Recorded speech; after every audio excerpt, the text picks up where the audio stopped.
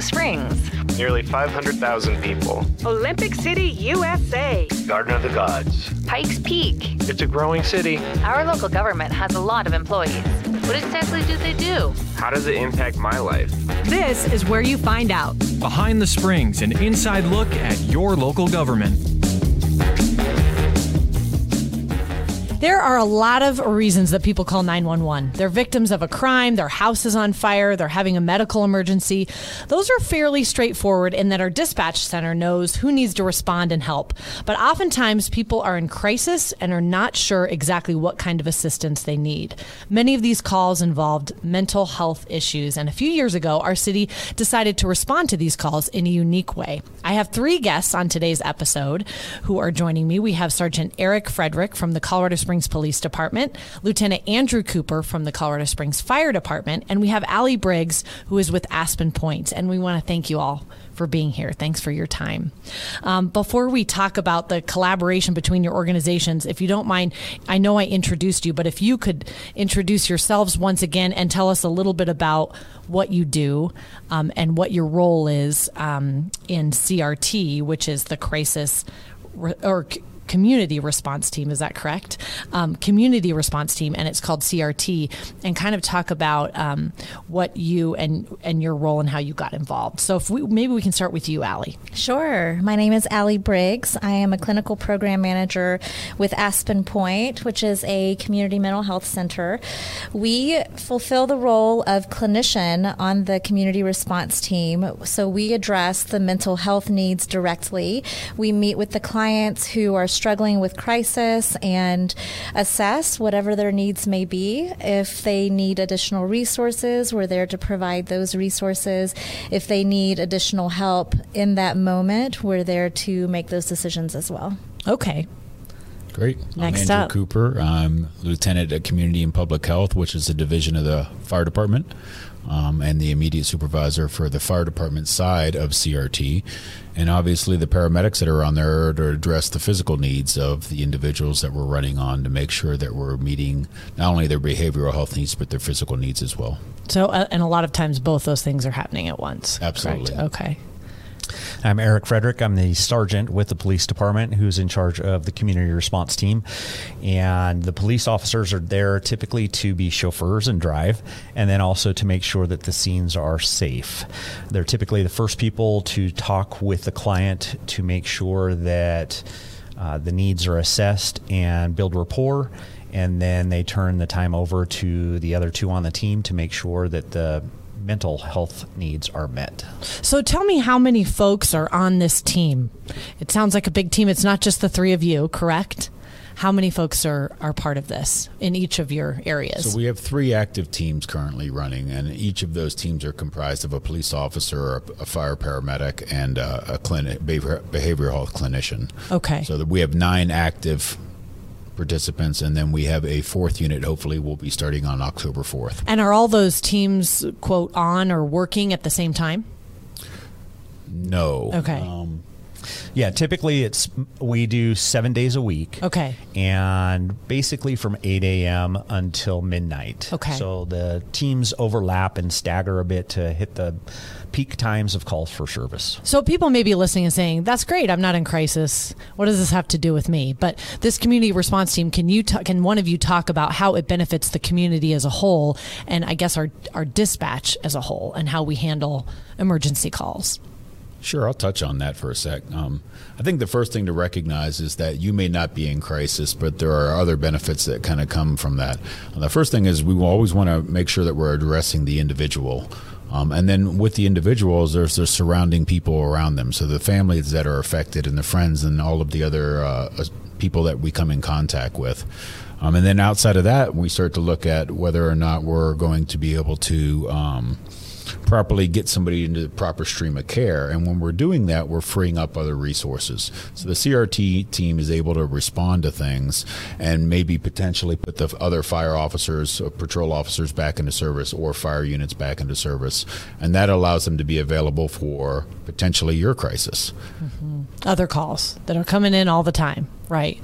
So tell us, can you give some examples, Sergeant Frederick, about give me an example of someone who would be the perfect candidate or patient that the community response team would come to and respond? The biggest thing is somebody who is suffering from some type of mental illness or health concern that maybe is not diagnosed. Okay. And so the family calls to say, hey, my father, my relative, my good friend is suffering from some depression or thoughts of suicide, and we could go out there, make sure that everything is safe. The clinician does the evaluation and gets them the help they need, whether that's an in-placement or safety plan with the person. But this frees up the officers and paramedics to go to calls where it's a fire or it's somewhere where you need an officer with a gun.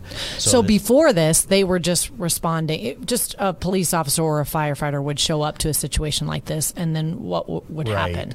Typically, it's 911. Sorry. Okay. For some reason, society has said, police, you go handle all these calls for service and try to figure out who is best to shunt it off to.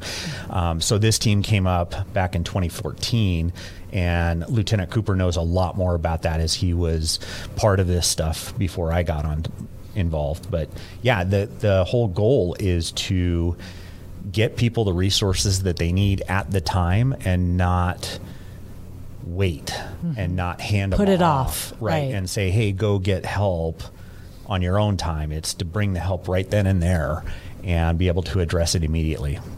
Can you give us a little bit of history Sure. of how this came to be? Well, one of the things to keep in mind is before this team started, so either a police officer or a fire department would show up, and we would take those individuals that were suffering from some sort of acute crisis. They would go to the emergency room about 98, 99% of the time.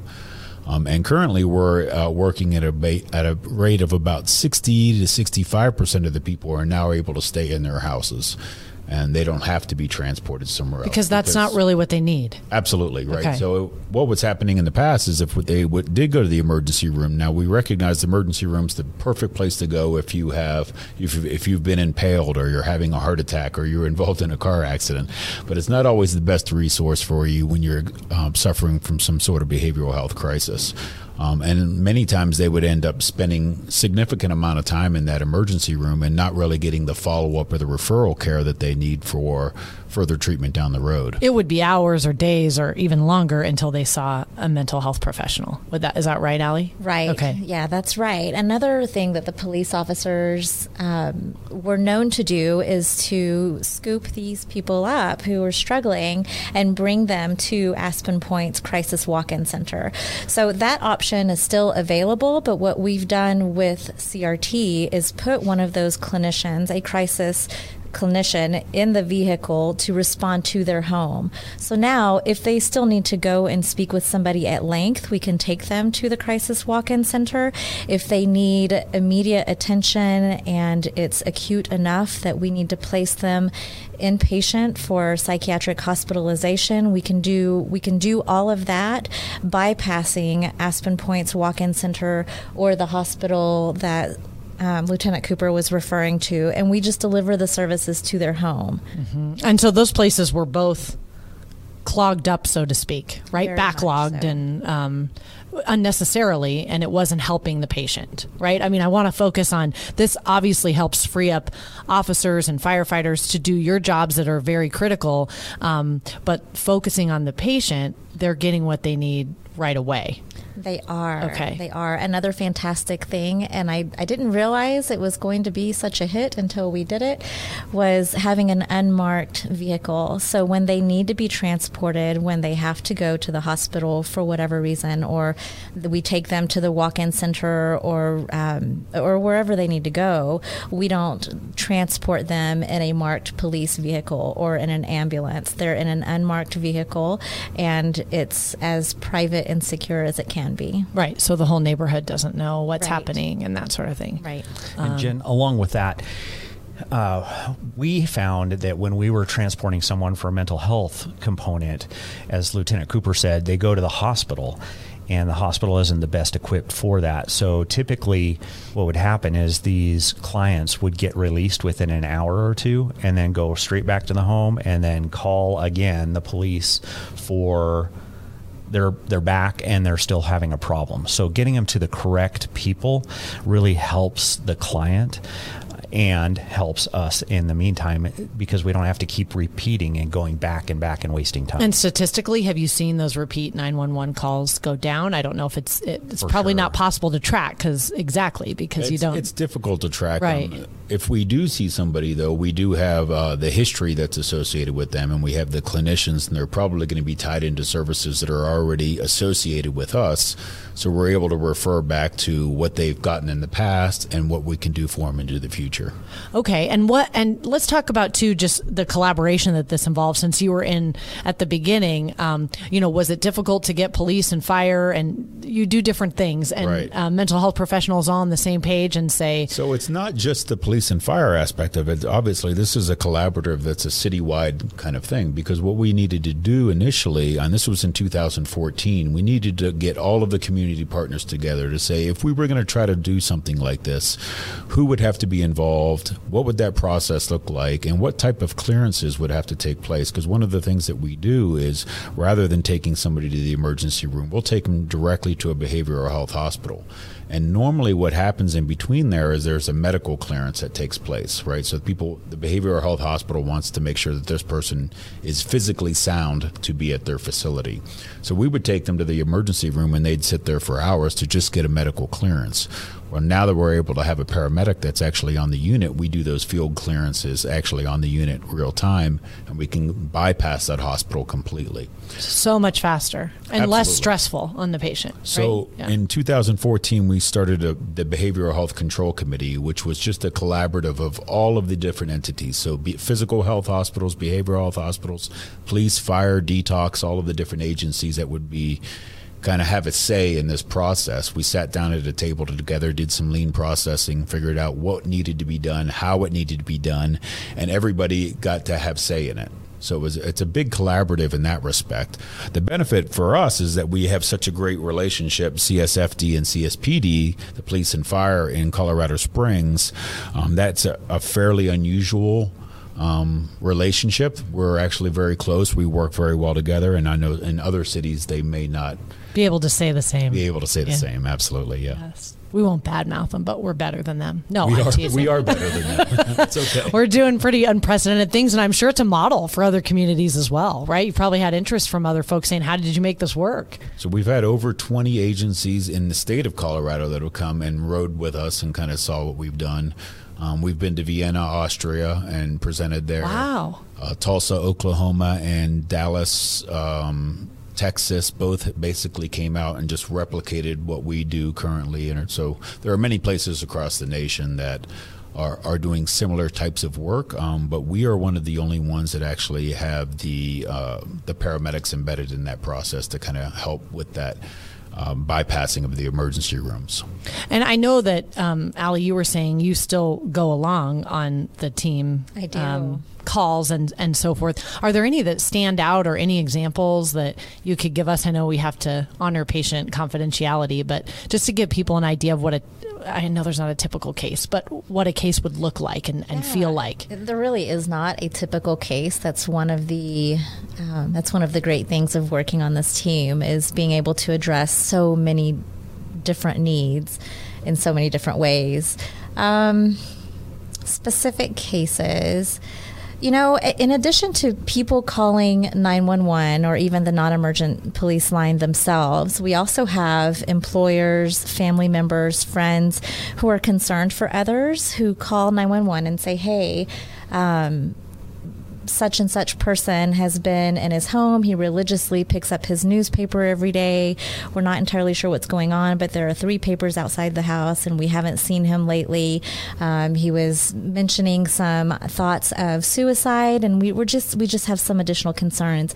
Can you go check on them? So it's almost a welfare check in that, but just about a welfare check with the suicidal component. Okay. So go to the client's home, knock on the door, and I can think, in the last 3 years, I can think of a handful of times that we have legitimately saved people's lives who were in the home near not making it, and then were able to be taken to the hospital. So those are some of the more severe cases and severe or acute examples, rather. But shows the importance of others calling when they're concerned. Absolutely. Yeah. And so at this point, what happens with the program? How do you keep it going? Is it evolving from here? What does the future hold, or are things going great the way they're going? We are 100% grant funded right now, and we tend to do very well in that realm. Primarily because we recognize that there's a need in the city, right? And the state also has recognized that. So the state provides certain dollars to the different municipalities across the state to be able to provide mobile services or mobile crisis services. So that's kind of primarily how we're funded. But we've also recognized that we're always trying to expand our services and recognizing that if we can put more police and fire back in service, they can be more properly utilized elsewhere. So we have 3 current units that are on the road, and our 4th unit will be starting October 4th. And hopefully that will expand our services across the city. Right. What are you all feeling and hearing in terms of the pandemic and the consequences on mental health? I know we can't predict that exactly, but do you all feel that you're going to get busier here, or have you already? Is there a way to measure that?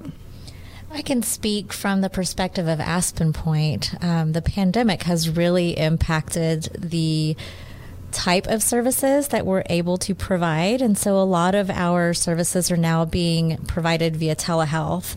And what I've seen with the really sick people, the people who need those face-to-face services, need to get out of their homes, has been a spike in the number of clients who just need that extra care. So if we're not able to go out into the community to see them, and they're not able to come into the office to see us, we are certainly seeing a spike in the number of CRT calls that we're receiving, the number of clients who need to be hospitalized for inpatient treatment just to be restabilized. So the level of which clients are able to remain stable in the community has certainly been impacted from our perspective. Just a lot of isolation.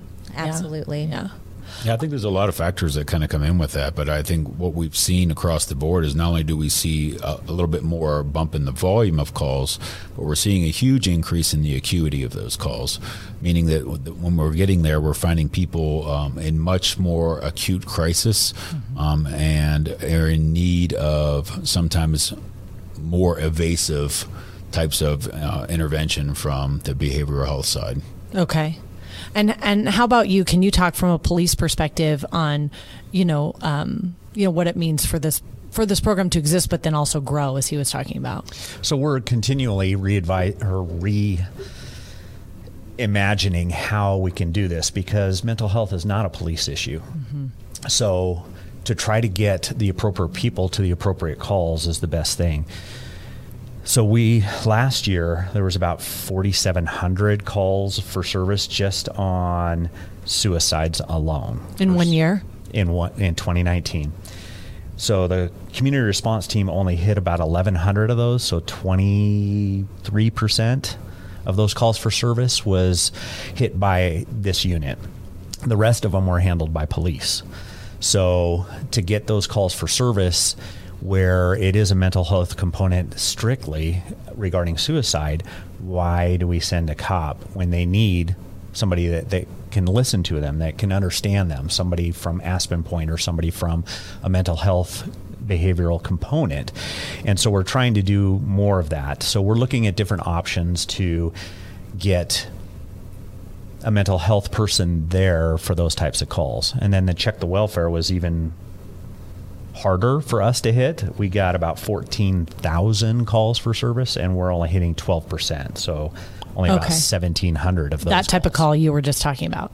Okay. Right. So that's very common. Yeah, there's a lot of calls for service that are not getting the best practice response. So we're trying to work on that and figure out how we can pair more with Aspen Point and get maybe some iPads out there so that they can do some telehealth right there in the field when the CRT team is not available. So it's great to hear what perfectionists you all are, that you want to keep increasing it and and improving. But I also want to point out that we have this, so that's wonderful as well, and many communities don't at all. So it's wonderful what you all are doing.